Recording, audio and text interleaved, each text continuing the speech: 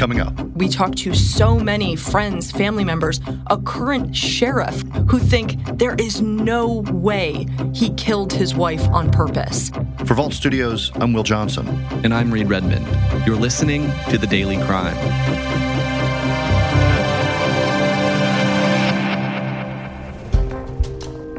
In the fall of 2016, an Atlanta attorney named Tex McIver shot and killed his wife, Diane McIver. But Tex has always claimed the shooting was an accident. Is the gun went off accidentally a plausible defense for Tex McIver? Absolutely, without a doubt. It's a plausible defense. Is it really plausible? Does a real gun owner believe that his or her gun is going to go off accidentally? The answer is no. Caitlin Ross is a reporter at WXIA 11 Alive in Atlanta, Georgia, and the host of Vault Studios' new podcast, Intent, the Tex McIver case. It's actually season 2 of our podcast, The Officer's Wife. Caitlin is here to talk about the case and the podcast. Caitlin, thanks for being here with us. Thanks for having me. So, Caitlin, start by introducing us to this couple before we get to the shooting. Who were Tex and Diane McIver? They were a really known couple around Atlanta. Diane was a powerful and successful businesswoman. She had worked her way up in Quarry Industries to a really prominent position. She was well known in a lot of Atlanta circles. And Tex was well known in his own right. He was a prominent immigration attorney and knew a lot of people in the Republican Party. The two of them were often seen at a lot of social events. Their pictures would end up in those local newspapers. They were people that a lot of folks in Atlanta knew. Caitlin, take us through the events of this night in September of 2016 when Diane McIver was shot and killed. Where exactly were the McIvers when this happened, and who was with them in the vehicle? So it happened on the highway. They were driving back from the couple's ranch after a weekend there with one of their friends, Danny Jo Carter.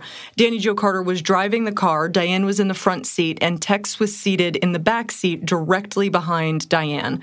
They were driving down the highway and got a little bit turned around, and at some point, Tex asked Diane to hand him his gun. They had kept it in the center console of the SUV they were driving, and Diane turned around and handed her husband the gun in a plastic grocery bag. Diane was later shot driving down the street. As I mentioned at the top of this episode, Tex McIver has always said the shooting was an accident.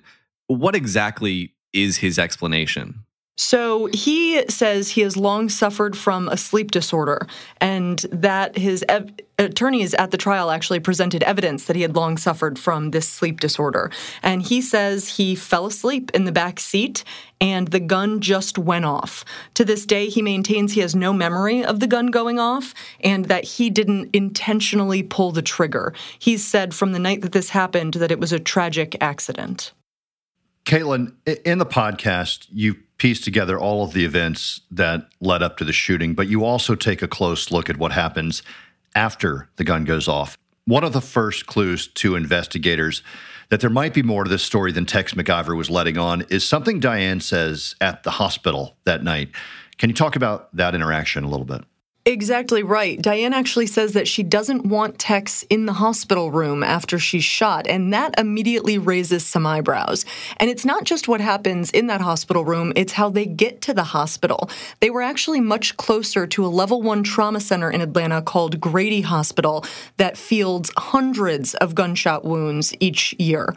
Instead, Tex wanted Danny Jo Carter to drive to Emory Hospital, which is on the northeast side of Atlanta and was much further away. So investigators had questions, too, about why the delay in getting to the hospital. There's so much that happens in the weeks after the shooting, but I'm going to jump ahead. Tex McIver was eventually charged with murder, but it took months for prosecutors to file those charges, and early on he was facing some less serious charges. Can you kind of walk through the evolution of the case against Tex McIver? There are so many twists and turns in this case. And you're right. At first, he was charged with involuntary manslaughter. That is what he said, that it was an accident, and that's how those charges developed. But a number of things happen in the following months that really make investigators think there might be more to this story. First is, even after he's charged with those lesser charges, he holds an estate sale of Diane's things, And he tells investigators that this was in her will, this is what she wanted. But this estate sale really becomes a media circus. There are television cameras everywhere. People from Atlanta, all across Atlanta, come to show up to see what kind of things are being auctioned off. They end up making about $68,000 from selling off Diane's jewelry, furs, designer handbags, and shoes. And investigators just think this is really odd. They then end up finding a firearm in Tex McIver's home after he was barred from having any firearms. And so those things put together with their assertion that Diane had a secret second will are the things that led them to eventually file murder charges against Tex in early 2017. A Fulton County grand jury has just indicted the prominent Atlanta attorney over a malice murder charge in the death of his wife, Diane.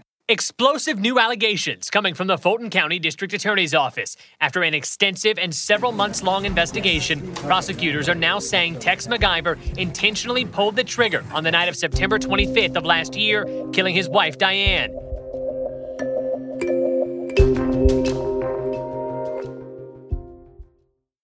Caitlin, I want to ask you about the attorneys that were involved in this case, some of Atlanta's most well-known attorneys on the defense side and the prosecution side. Can you talk about that aspect of the case?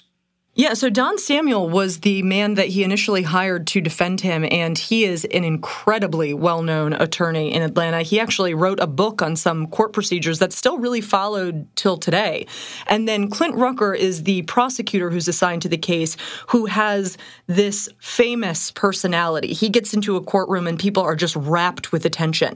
And the two of these attorneys have gone head-to-head many times inside courtrooms, and you know from the beginning that this is not just going to be a trial, it's going to be a show, a test of wills between the two of them, and we certainly saw that play out throughout the weeks of this trial.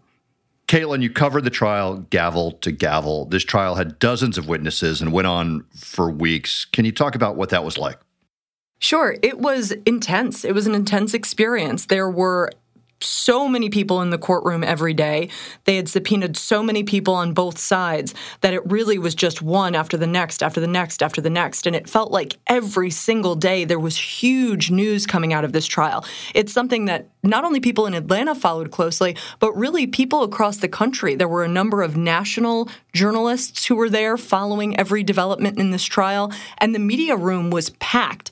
It was a really strange setup inside the courtroom. We were discouraged from sitting inside the actual courtroom every day because there were so many journalists there.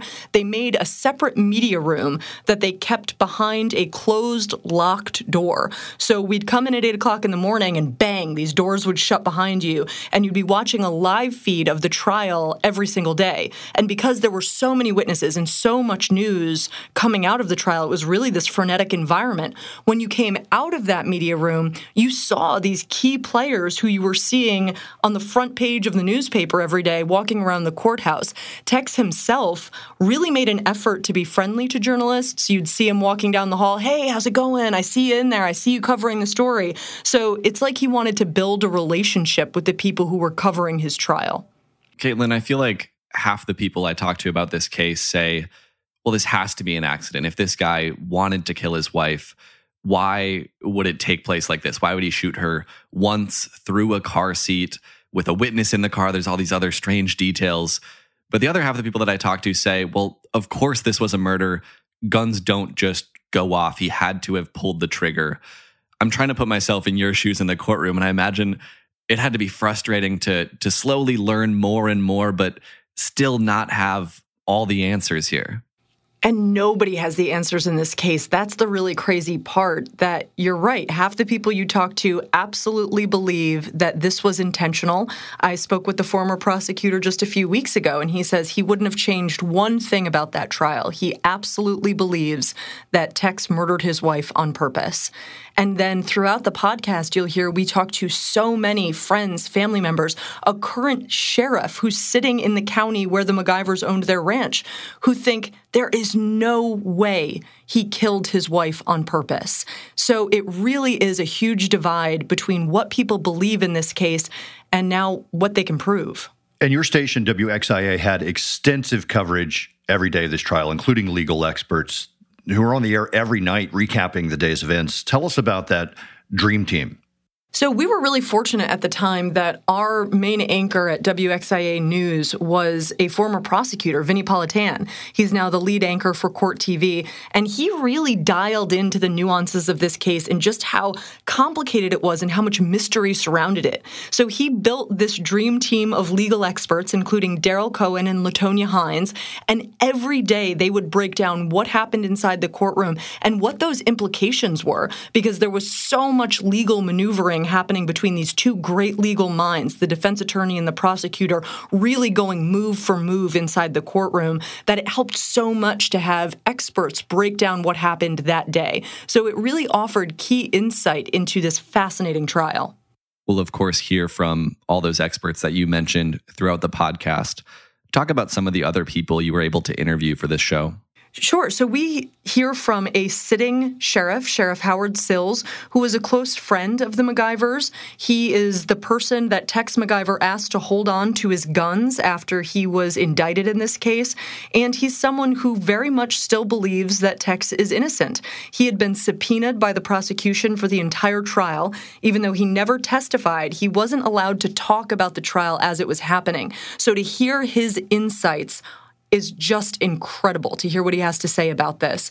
He also says that he thinks Tex made some stupid moves. So he is very forthcoming in that interview, and I think it's a really great listen. Another person who we're going to hear from is a gunsmith who's worked in the industry for over 20 years, and he takes us through the mechanics of how the gun worked that killed Diane MacGyver. So what goes into the pressure that forces that gun to fire? What mode was it in? How does it operate? And then he takes us to a firing range. So it really is an expert opinion that will give in-depth analysis of what happened that night in the SUV.